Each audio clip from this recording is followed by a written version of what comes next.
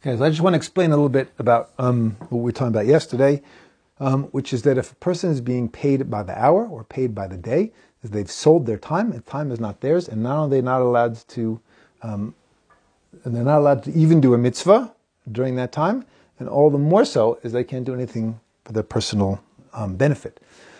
So, like I said, it really depends on what the expectations are. It depends on how you're paid. It depends on what's normal. But it is a very, very common situation today. We have people sitting in an office and they're getting paid to do a job, and they're on Facebook and they're checking their Facebook and interacting with their friends on Facebook, and and there are many big companies that actually have put in place filters and things to try and block their employees from accessing Facebook and social media and YouTube and things like that, which are not necessary for their job, because it actually negatively impacts their productivity and therefore the profit of the company. So how could a person has to understand that that's stealing? That's stealing. That obviously, if they're putting a filter, that means they don't want you doing that. So if you're supposed to be working during that time, whatever the arrangement is, so then you have to know that that's not allowed, or going and making personal copies on the copy machine.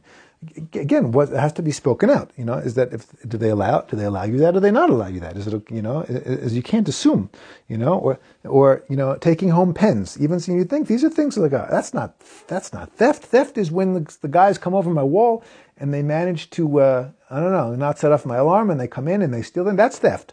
Yes, that's theft. But this is also theft. If you take a pen home from the office, and that's also you're taking something that isn't yours. If you're getting paid money to be doing something and you're on Facebook during the time, you're taking money that isn't coming to you. That's theft. So we have to know that and take these things seriously.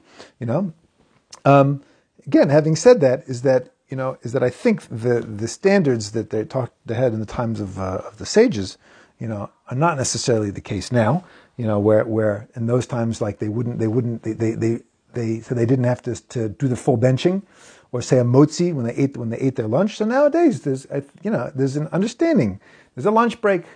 Okay, there's an understanding, I'm sure, in each company or each office, or whatever it is, how long a lunch break is acceptable. Okay, and how long is not. And if you take too long a lunch break, then that's not acceptable. So you have to know, obviously, in each case, what's normal, what's okay, and if you're not sure, then then one should ask, okay? Because if a person is taking extra long lunch breaks when they're not allowed to, or using things in the office for personal use, or sometimes you have cases where many times I've heard of cases where you have someone who, let's say they're a writer or a graphic designer, and they have their own clients. They like building up their own business on the side, often ending up working during time when they should be working. They're getting paid to work. I mean, these things are not simple.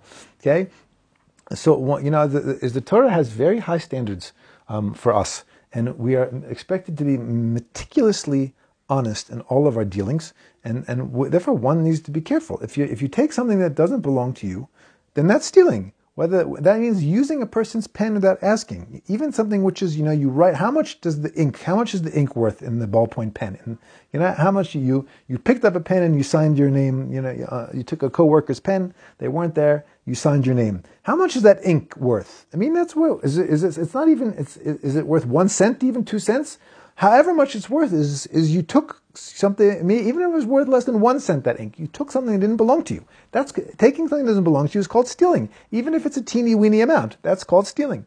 So what he's saying is that you have to be, is that don't make the mistake of thinking, if I, jumping over the wall and taking someone's car, that's stealing. No, using someone's pen is also stealing, if you didn't ask them. So he's saying we have to be very, very careful and very sensitive to the fact that the Torah has very high standards for what's called stealing.